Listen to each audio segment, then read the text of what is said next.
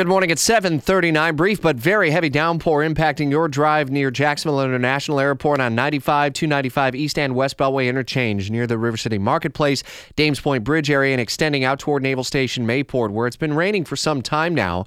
And hopefully we'll see this quickly begin to dissipate, but it's certainly going to create a bit of a slowdown as you're trying to make your way into downtown from the north side. The FBI questioning at least 4 people about the accusations against Judge Brett Kavanaugh, Supreme Court nominee, catching you up on the latest developments and what may come next is Fox's Rachel Sutherland in Washington. So as the script is going, what ultimately may be coming next here?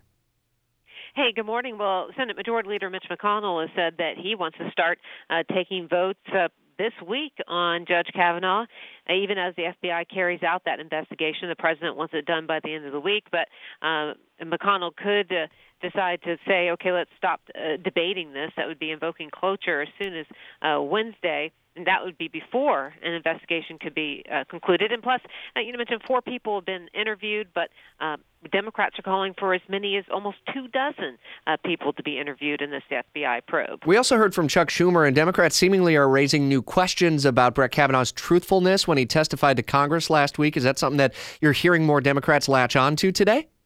Absolutely. That's going to be the new strategy, is they're saying that Judge Kavanaugh may have misrepresented his drinking habits at the hearing, and that they have people who say that he was a far bigger drinker than he let on. I don't know how you really prove that, but that seems to be the direction they're heading. Washington insider Jamie Dupree catching you up on the other developments. And in order to have a vote by Saturday, as Rachel was talking about, McConnell would have to start the process to shut off debate by tomorrow, invoking cloture.